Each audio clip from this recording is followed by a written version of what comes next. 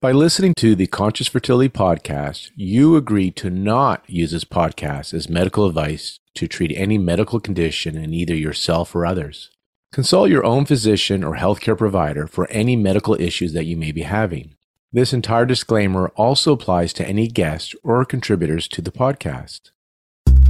Welcome to Conscious Fertility, the show that listens to all of your fertility questions so that you can move from fear and suffering to peace of mind and joy. My name is Lauren Brown.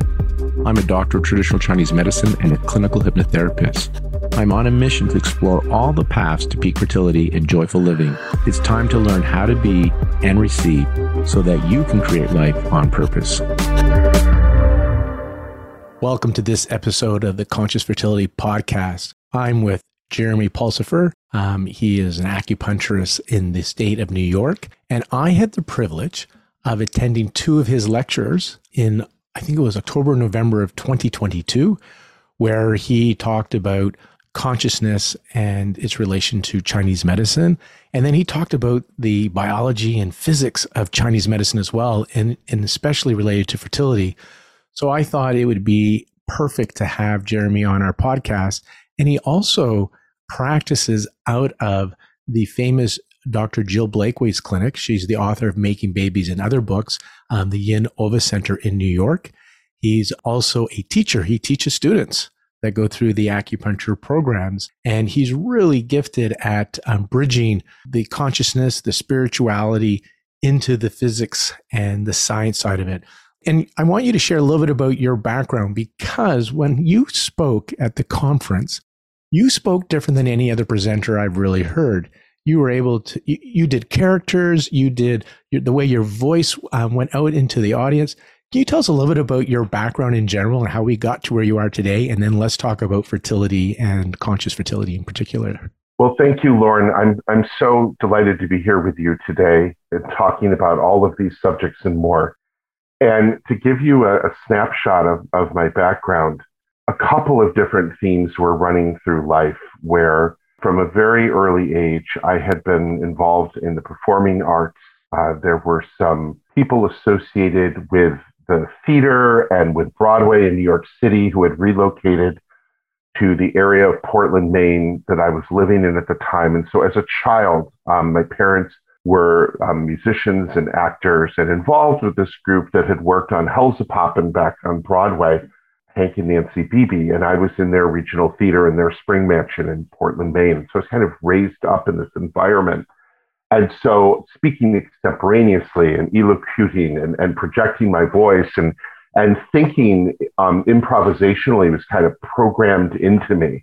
An interesting sidebar is that when I was very little, about 4 or 5 years old, all of my siblings were much senior to me. They were teenagers when I was born, and they used to take me to high school, and I'd hang out in the senior lounge, and people would take turns babysitting me because they said I would stand up in front of these large groups of high school students and just lecture them as a 4-year-old incessantly. And I have no recollection of what it was that I was lecturing on, but there was a tendency to operate as a bit of an instrument of informational reception and transfer.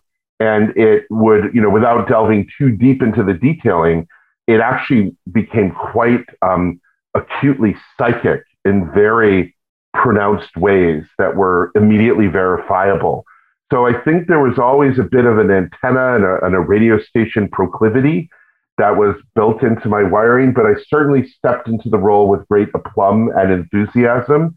And in all the later stages of my life, as I was an undergrad at Oberlin College in Ohio, continuing to have an interest in music and then theater, as well as pre-medical sciences, the fusion and hybridization of the scientific acumen with the need to express and speak and bring that forth vocally kind of merged quite naturally.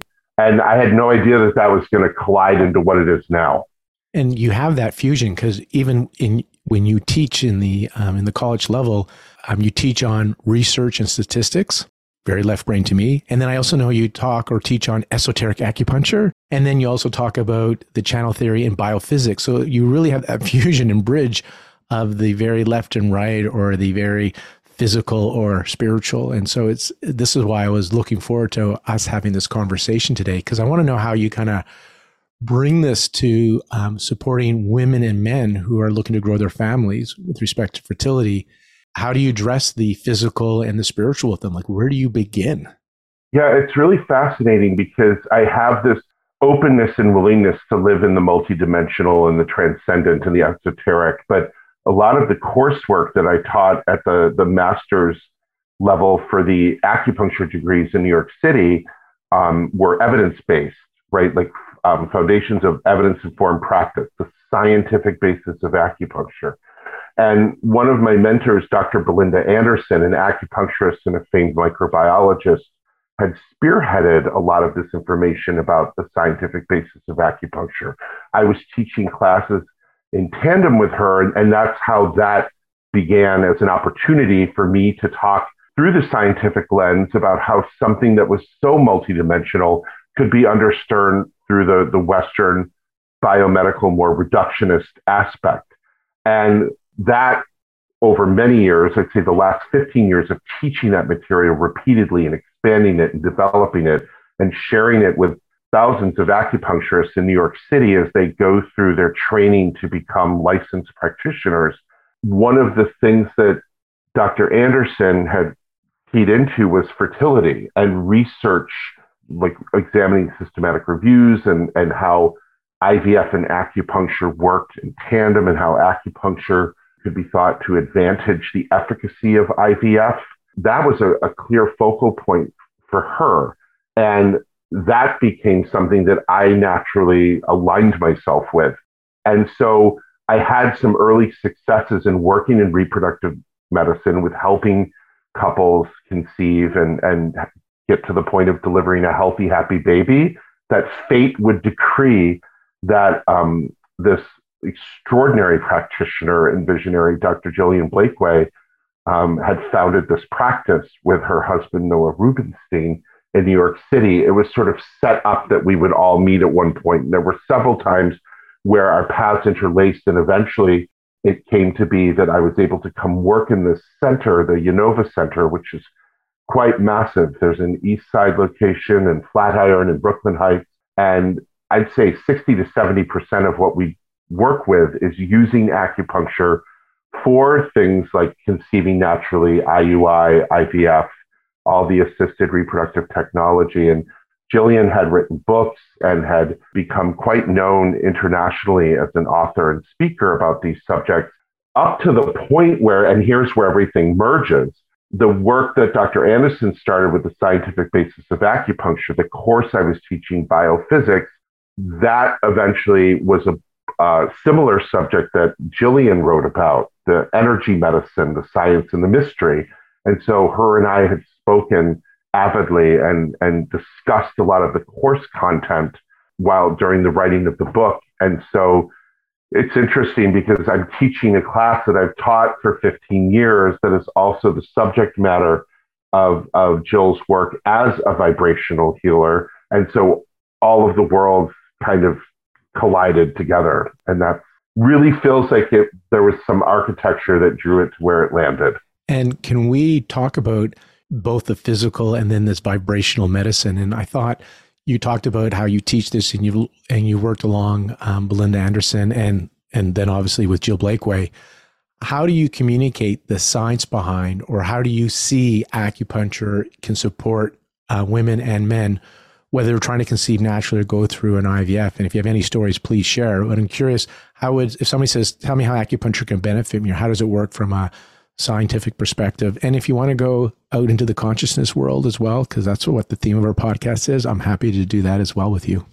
Thanks, Lauren. I'm going to try to make this into two phases. And the first one will be the scientific basis of acupuncture. Something that I think the listeners today are going to really relate to is the mind has a central control panel, and everything that's happening in the body is somewhat under the aegis of this sort of central processing unit. We'll call it the hypothalamus and the pituitary, the hypothalamic pituitary center. And the reason why I mention it is because of of the 7 or so commonly accepted theories for how acupuncture is believed to work from the Western lens is acupuncture propagates nerve signals through the body because it's near neuronal pathways and lymphatic vessels and muscular planes. And it propagates these signals from where the needles are inserted up to the central command. And we live in this sort of dual state, fight or flight, sympathetic tone, which allows us to stay alive and escape predators and make mundane decisions that keep us extant. And then the opposite, parasympathetic tone, when there are no evident dangers, we can rest, we can sleep, we can digest our meals peacefully. And modernity and modern life all too often kind of throws us into a perpetual alarm, a perpetual sympathetic hyperarousal.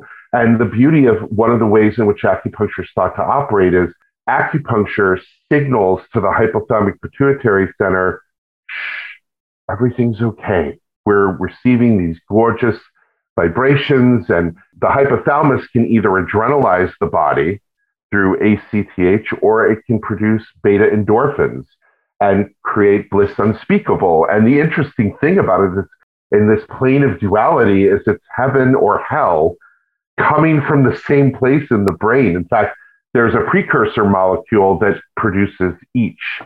And so that's really useful now migrating into the realm of reproductive medicine, because the hypothalamic pituitary center controls so many systems, but the pituitary is the architect and orchestrator of the functionality of the gonad, right? And specifically, if we're talking about biological female reproductive operations, a person with a uterus, the pituitary is controlling through hormonal axes the functionality of the ovaries. So, and I tell this to my patients every day, if the way in which acupuncture, one of those ways, is thought to work is to stimulate the hypothalamic pituitary centers to optimize functionality in the body, and the ovaries are under that programming, then how advantageous that acupuncture can benefit reproductive health. And I think for thousands of years in East Asia, it was known that this is one of the most remarkable effects of acupuncture and Eastern herbal traditional medicine, which we witness as practitioners, as do our patients, while they're trying to conceive, the changes in their cycle, change in blood flow, change in color, reduction of PMS and pain. We're seeing that regulation in the cycle based on the mechanism of the hypothalamus, pituitary, ovarian or testicular axis and adrenal axis that you're talking about. Yeah, there's one other subset to this that I feel really people can really relate to and understand.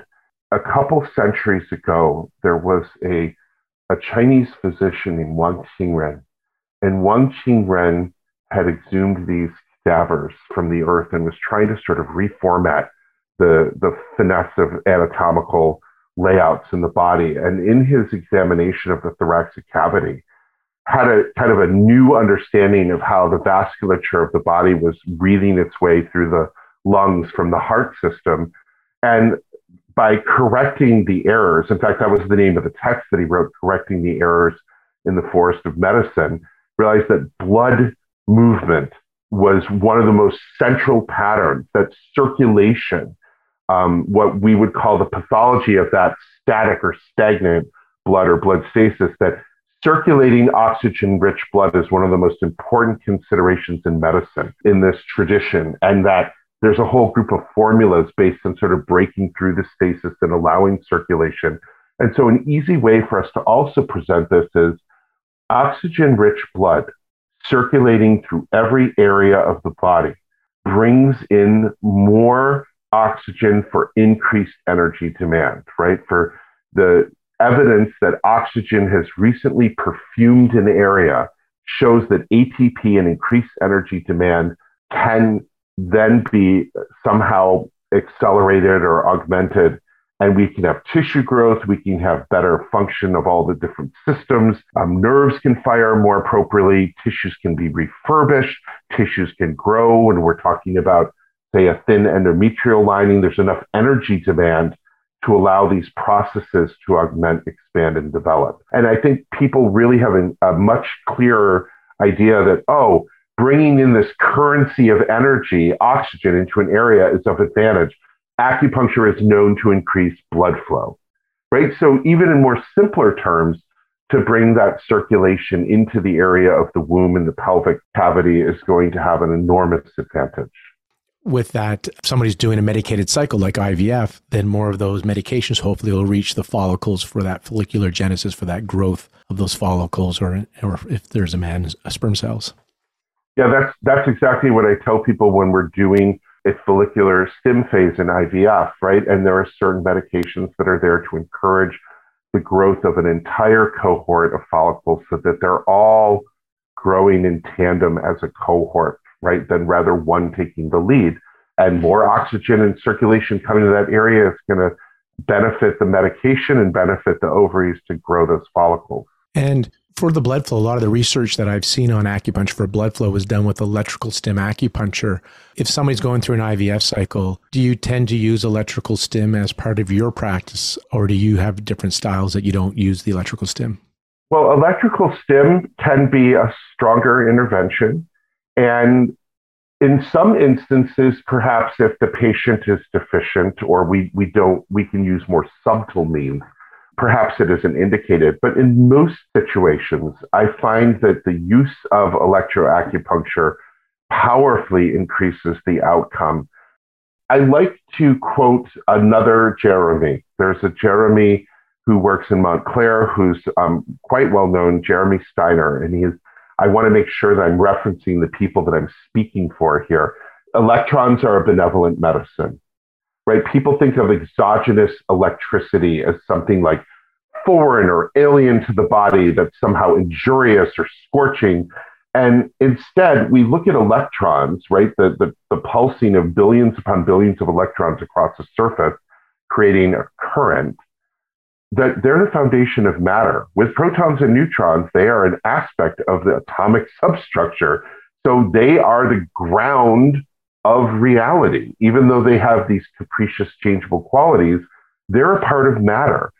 So rather than looking at it as exogenous or externally applied danger, it's actually nourishment, right? It's quite like photons, it's light.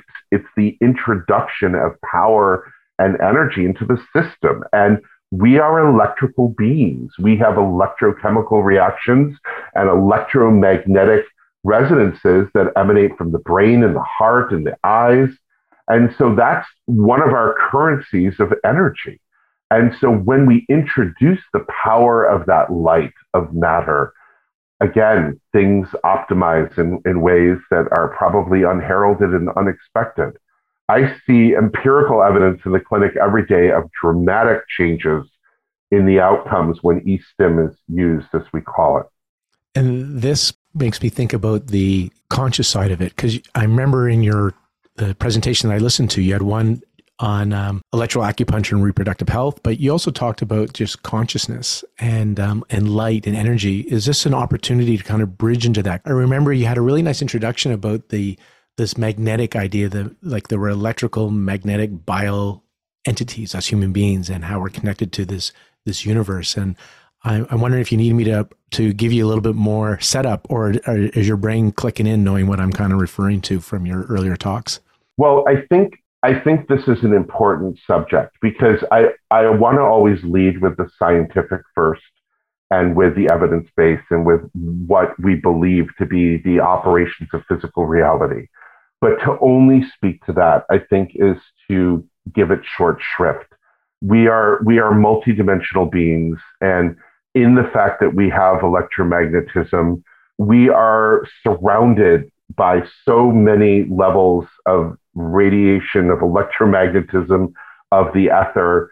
And also, we are spontaneously involved in this background radiation of the field, of what they call the ZPF, or the 0 point field, that there is no real vacuum in reality, that matter is spontaneously being generated out of seemingly nothing and then disappearing just as immediately as it appeared.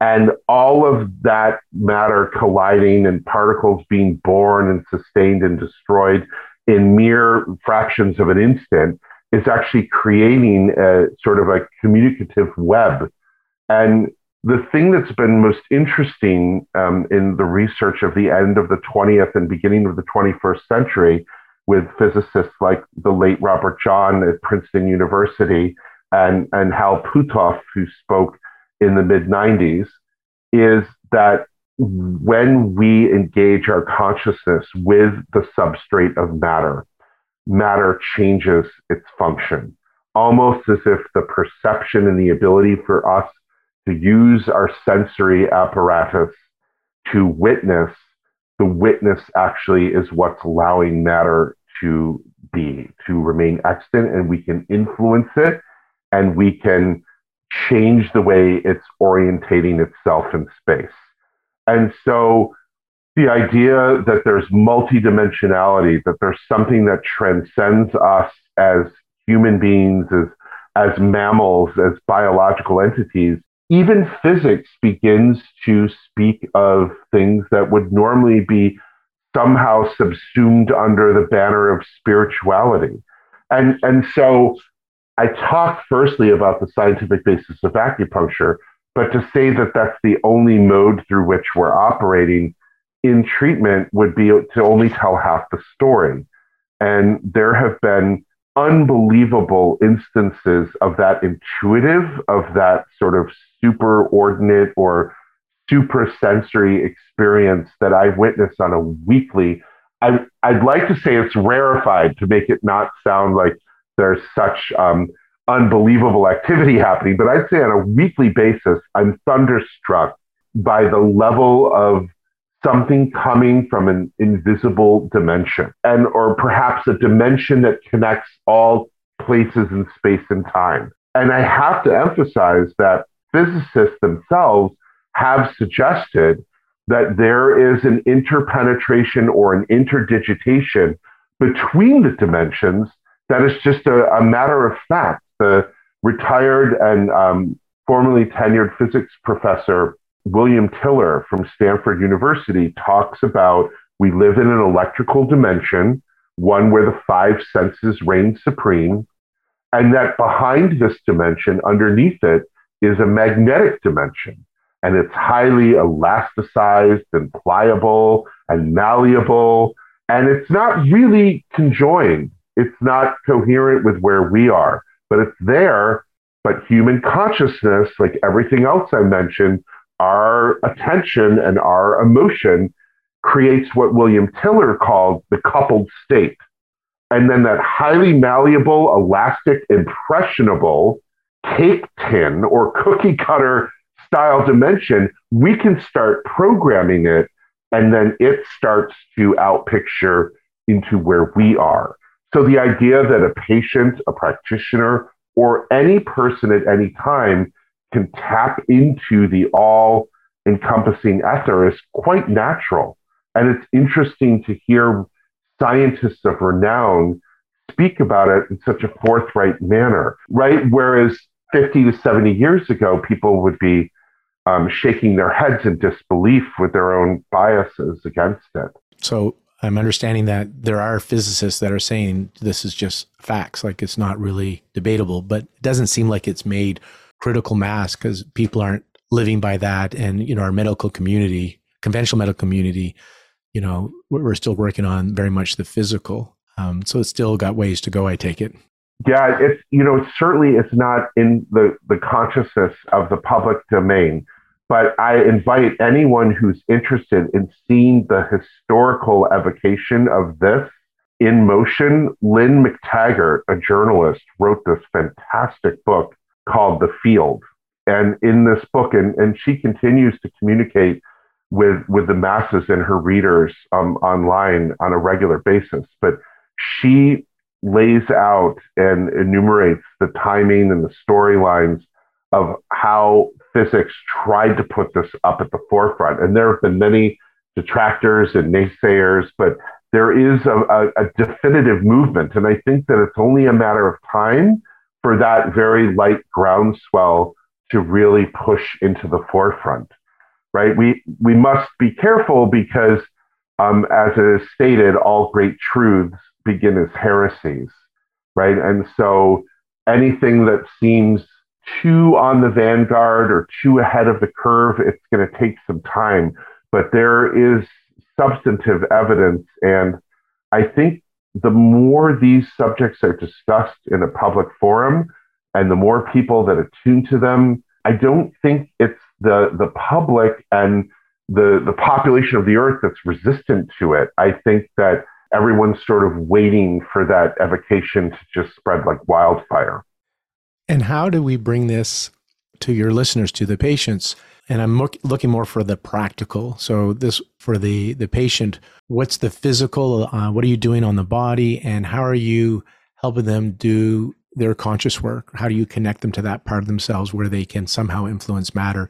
And I'm assuming at this point in time, there's a limitation to what you can do with matter. It's really exciting because all I can really do with childlike wonder is give you 3 examples of how this came into being. And the nice part about, for any practitioners that are listening, this was me just witnessing and remaining in awe and remaining open and taking notes. I think that unconsciously I was inviting this in, but there wasn't like I had a script that I was working from. And everyone listening to this is going to thankfully say, aha, I've had that experience. I've known of this experience. May that be the wind beneath your wings to sort of raise up your faith that such things happen. And what it is we have very involved processes. We have a 90-day or 3-month preparation method at the Unova Center where we identify the individual's unique archetypes of how their body is functioning and where it's in deficit or where there's difficulty and how we can bring it into balance. And the evidence has shown through research that in that preparatory moment of, say, 90 or 120 or 180 days, however long it takes to prepare for conception, is a really critical phase. So can I just, for our listeners, just because there's this understanding that during the follicular development, the recruitment and maturation, it seems like on average the last 100 days, so kind of like a 3.5 months is where there's a lot of growth in the follicle and the environment is going to impact that follicle reaching its potential. So you're working with the natural rhythm of the body, whether you're doing IVF or natural, to help, I use the expression, nourish the soil. You're playing with the environment, the cellular environment. So it's not like just before you're going to conceive, you're going to treat them, they're balanced, and then it's all good. There is working with nature, a period of time that you require to see some change. And that's on average 100 days. Yes. And I find that so artfully spoken, Lauren, by your words that you just shared. That is something that I think is of essence. I think many people that are seeking acupuncture and traditional medicine think, oh, I'm about to have a procedure, I'll do acupuncture right before. But really allowing the body and allowing, as you said, the nourishment of the soil, of optimizing the cellular environment and helping the body to achieve balance and to fortify where it's deficient, that's where the greatest success happens. We can't just suddenly phase shift into optimization, into an idealized state. It's a process, just like over time we choose different foods, our nutrition changes, our exercise, our breathing, our meditative endeavors. They're all things that have to be done more under the aegis of slow and steady wins the race. And when I've done that with patients, thinking that I was helping their physiology and, as you stated, enriching the soil, sometimes it turns into a journey of the psyche. And although pregnancy and a healthy gestation and the delivery of a healthy baby is the ultimate goal, we end up in this 90-day period of working on anxiety and depression, right? Or my spirit is vexed. There's been tension between me and my life partner, or I'm working under a situation that has stretched me to the point where I can no longer hold the center. And I almost forget what the ultimate objective was, and I drop into the traditional medicine of helping to balance the psyche and work with that aspect of being. And in more than one instance, but in the recent past, as soon as we say, okay, now we're going to begin the process of attempting conception 90 days later, like there's an actual cycle about to be lined up for IUI, perhaps they're already pregnant because we worked on the part of the psyche that perhaps has an equivalent importance to the physiologic, right? And of course, we know that they're probably woven through one another. And that's one level that I think can be universally relatable. The second instance is some patients come in with an assuredness that they know what the outcomes are going to be. And acupuncture can take you into this exalted state of like union with higher self, or perhaps connectivity to the divine, or perhaps just a still quietude that allows all aspects of being to be immediately accessible and understood.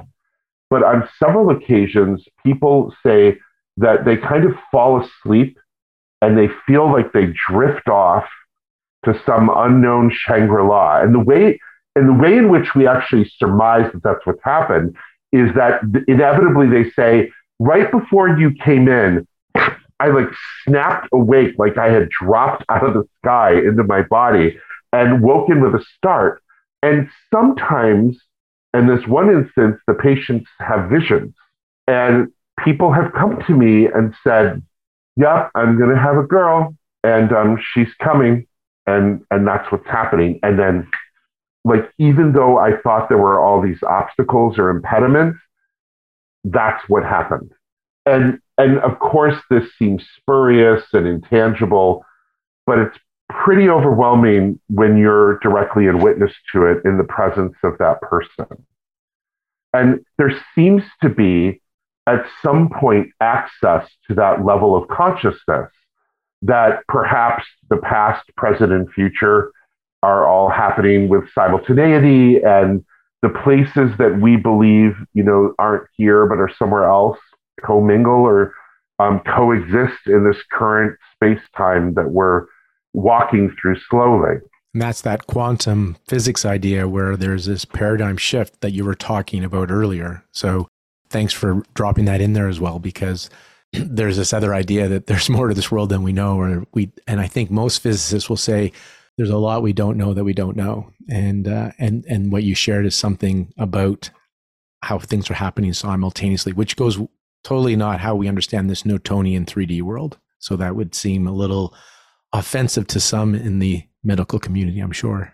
Yeah, I mean, you have to go far out on a limb to get into some of the more finely nuanced aspects of this. And so I'm going to now state with a tiny bit of prefacing, you can see that I understand from a Western scientific lens what's happening and how I use a methodical, deliberate, analytical approach to designing the treatments that I'm going to use, including the use of some technology, such as what my friend Jeremy Steiner would call electron-adapted neurotherapy, right? That's a lovely way of saying using electrons, using eStim, right? I'm not shying away from the ascension of technological understandings and paradigms of how this works. But to betray my origin as an intuitive would be to leave out a substantive piece of this story. So now I must tell you that even, and again, many of us say, who are we truly? We're but instruments, right? The process of nature in her sort of ineffable, unknowable, microscopic mysteries, we're really just facilitators. But every once in a while, something will happen that is so shockingly evident that something else is going on. After 50, 60,000 treatments, after 18 and a half years of licensure, every once in a while, it's clear that there's some higher level of reality that is involving itself. Now, if we want to go back to Taoist mysticism, right, and the underpinnings of the philosophical and perhaps religious systems that the medicine is born of, there's the concept of an astral body, right, of a permanence. We call it the hun, and the hun is the association with the organ of the liver. And not to get too detailed, but there's a yin hun and a yang hun. There's like an animus and an anima, and they come together and they spin around a spiritual pivot, and that is what embodies the new arrival to Earth, right? There's a sort of infinity principle, right? That we are not just sort of erupting out of the void, but we always have been. And so I'm just reflecting on concepts that I think will be resonant with a lot of people that are hearing me speak. But that realm can punch through into the reality of working with people who are involved in conception. And so I think the longer acupuncturists and people working with vibratory and what some people prefer to call it information-based medicine, you get these interrupts, these sort of invocations. And I've walked into treatment rooms before and I've been stopped in my tracks and a voice will say, "Don't worry, it's a girl, it's all set." and kind of in very frank colloquial language. And it really throws me. And I'm not shy because my patients know me. And I go up and say, by the way, one of your ancestors is telling me that all is well. And I don't normally tell people that because I don't want to involve myself in the outcome. But later on, I'll mention it. And it happened recently, and it's never wrong. I don't publish it. I don't broadcast it on television. I don't promise a rose garden, but they're never wrong when it's that striking. And so patients have said that that's come to them. I've had that experience where it's come to me. And I've even had patients come to me where they said that they've had dreams about my mother and her name. And she was in the dream and she said, "Tell Jeremy about Sophia Loren." And if you understand the story of the great female actress, Sophia Loren, there's a whole fertility journey where there had been such repeated pregnancy loss that the physicians eventually put her to rest. And in the end, she conceived. And that's a huge story that I've shared with a lot of people. So that messaging coming through, whether it's just coincidence or what have you, that pretty much hits the mark. Like someone is speaking through these channels. And so I have to share that is a very real operation. And yet it probably just stays in an individual's consciousness. And I don't know if we're at the level where we're going to publish books like, Life After Life and Raymond Moody, MD, and right, the level of where people are actively researching NDEs and near-death experiences. How much do these other realms involve themselves in creation or in birth? And I think that's unexamined, right? So people are always talking about what happens after. What happens before, and are we open to it? And lastly, Lauren, I'd be remiss in my duties if I didn't say that some babies before birth are intensely telepathic. And I've, periodically, if I feel that I'm gemütlich or friendly enough with the patient, I'll ask if I could just touch the abdomen and see if I'm able to, just link with the child a little bit. And I've received direct inputting, like them telling me their name so that I would know that they're talking. And again, I just kind of have to keep it closed and then it comes out. And it's what's really curious is often happens with these phenomena is that they will use their nickname so that I know it was a direct hit. Like you're not just guessing a name that no one would know. When you said that part, I have two statement question because you talked about the nickname. Yeah. First, I think it's my first time talking to somebody that I'm aware of that's intuitive or medical intuitive. I had on a recent episode, Larry Burke. I'm shared his experience talking to medical intuitives, and he's a radiologist, and how that really kind of blew his mind, how the person could talk more about the patient than his MRI, but the intuitive was accurate without ever meeting the patient. I'm curious, right? Because like it goes beyond how we understand this world. And then I want to tie back into, for our listeners, just more messages for them. Messages, not intuitive messages, but messages to support them on their journey. When you said the nickname, was it the baby's nickname? Like, because only they would know, or who would know? I'm curious what you meant by the nickname that you would get when you would be connecting to this soul that's going to be a baby. Yeah, well, later on, I think once the baby's born, there's like an epithet or a diminutive that, like, my name is Jeremy, but people might call me Jer. Okay. My mother's name is Patricia. Somehow that morphed into Tootie. Right. And it's less likely that you're going to hit the name that becomes the familiar expression that shows that there's intimacy or closeness between people. So it's interesting to me that at that stage, before the baby's born, before that type of languaging happens, that the telepathic transmit will be something like that, just to drive it home that I'm talking to you and yes, you can hear me. It's more of a confirmation that yes, this is really happening. And I think that that's more evocative of you receiving a clear signal by them even giving you the familiar term that they will be referred to that no one has used yet.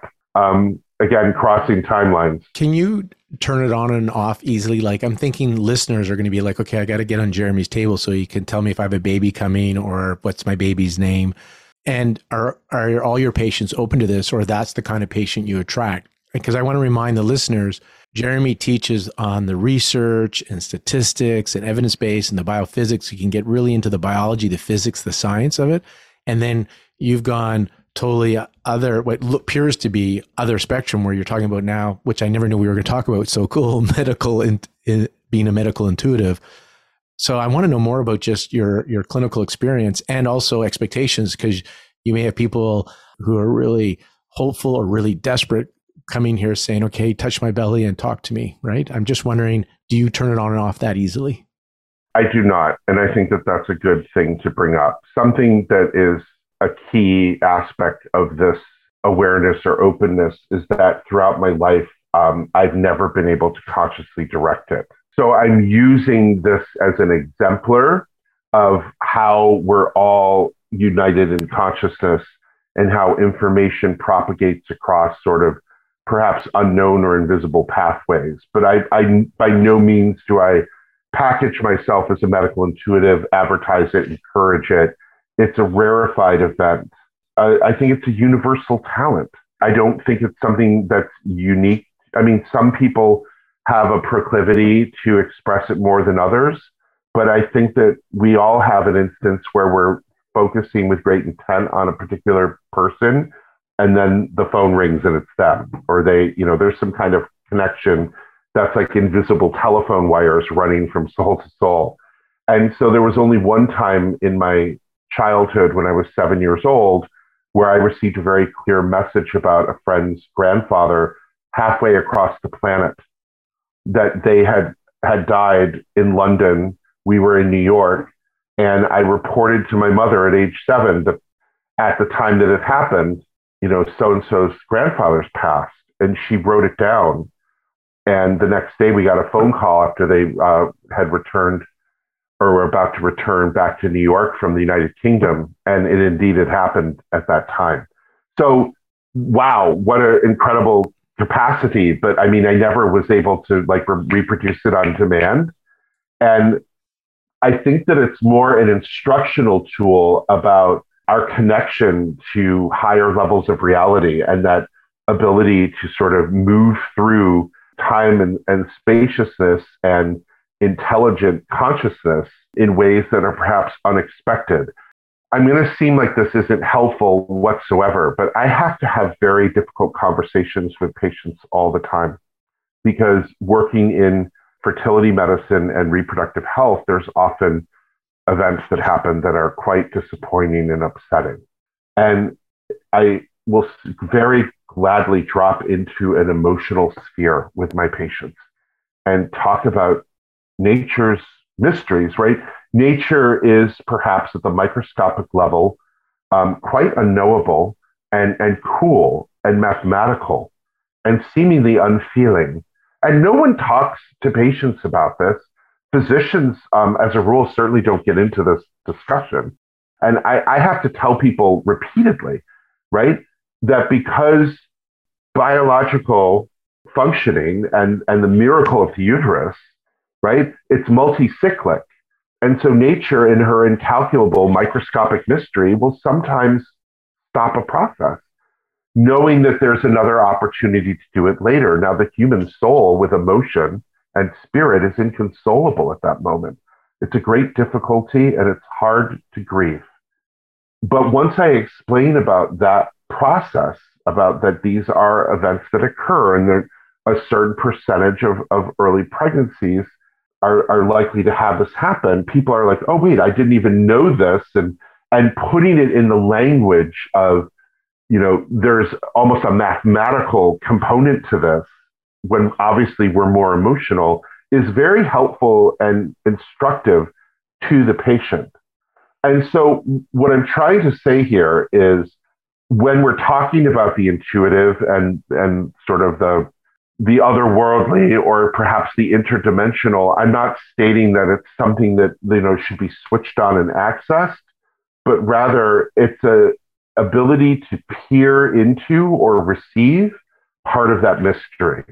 And I think that this is an important object lesson for everyone, that there is more to reality than meets the eye. And for somebody who teaches courses in evidence-informed practice and the neurophysiological explanation of how acupuncture works, if people that are focused on that subject matter are bold enough to come forward and say, there are some things that are perhaps unexplained, but they are phenomena.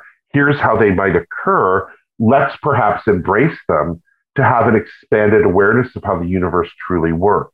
I think we're just at an embryonic or nascent point in the journey. I think that in 20 to 30 years, this will be common awareness. Right. It's a very slow, deliberate evolutionary process. And there's a lot of resistance to it. But we're on a heck of a journey. And, the consciousness of the planet and all of its citizenry really needs to start to pay attention and take heed to how we're supposed to grow multidimensionally, right? Our survival depends on it. And it seems like it's speeding up the awakening in this consciousness and this idea as evidenced by, we have a podcast called the Conscious Fertility Podcast, and we have books being written and published and retreats. And there's a lot more talk by physicists. I mean, 50 years ago, you would think it was the hippie having this discussion, but now you're having PhD physicists, quantum physicists that know all the Newtonian research and have done that. And now they're talking about stuff that we don't know, or as you said, things that appear to be multidimensional that are happening simultaneously, and trying to grasp and understand that. And the message I think I heard, Jeremy, is, so tell me if this is what your message was. It sounds like you're inviting this idea of openness, that there's more to this world than meets the eye, and do what you can. So there's eating well. You didn't say these words, but I'm hearing that there's still the physical. You're not ignoring the physical. Move the body, eat well, sleep. You use Chinese herbs, you use acupuncture in your practice, and you also bring in this conscious aspect, and you're also open to taking some clues or tips from your intuitive aspects as well, not just what you see from a very Newtonian scientific perspective, old science versus maybe what we call new science. Am I understanding kind of your message? And again, I'll repeat the word. It sounded like this idea of having some curiosity and openness to this other aspect of healing and what this world is made up of. Yeah, I mean, I'm more than happy to for academic purposes and for me to stay grounded in reality, to operate from that beautifully reductionist Newtonian Cartesian lens, but I will equally embrace things that are more evocative of organic, ecological, and total, such as systems theory, right? And the work of Ludwig von Bertalanffy and all these Nobel laureate scientists that have promoted such thought, right? Maturana, Ilya Prigogine, Bateson, all of this is actually becoming more and more a commonality of understanding amongst the scientific world. But there's a key consideration in here that I'm leaving out, almost a glaring error, which is that A few of my patients said to me when we talked about that which was perhaps greater than our current understanding of how reality coheres and functions. A patient said to me the other day, it's quite easy, really. We become contracted and stuck and fear-based, and we flee from the reality of the light, or perhaps the truth that we have not yet embraced. And as soon as we get ourselves out of being stuck and in contraction and open ourselves to a field of infinite possibilities, kind of unclench and let the Tao flow through us effortlessly with comfort and ease, that's when the change happens. And the patient who had a very clear understanding of what was going to happen and when it was going to happen said, as soon as we enter that surrendered state of faith, of unblocking, of allowing things to move, because all is connected and all is moving with a swiftness, with very mellifluous strokes, everything will be okay. And I say this because one of my mentors, Dr. Jillian Blakeway, has said the same thing to the public in her writings and to me dozens of times. When we come out of that space of being stagnant or stuck, the possibilities then begin to move. And I mean, that goes back thousands of years, right? To even before Hippocrates, to Heraclitus. If you prefer, for two East Coast, Heraclitus, right? Heraclitus, who talked about a human being does not step in the same river twice.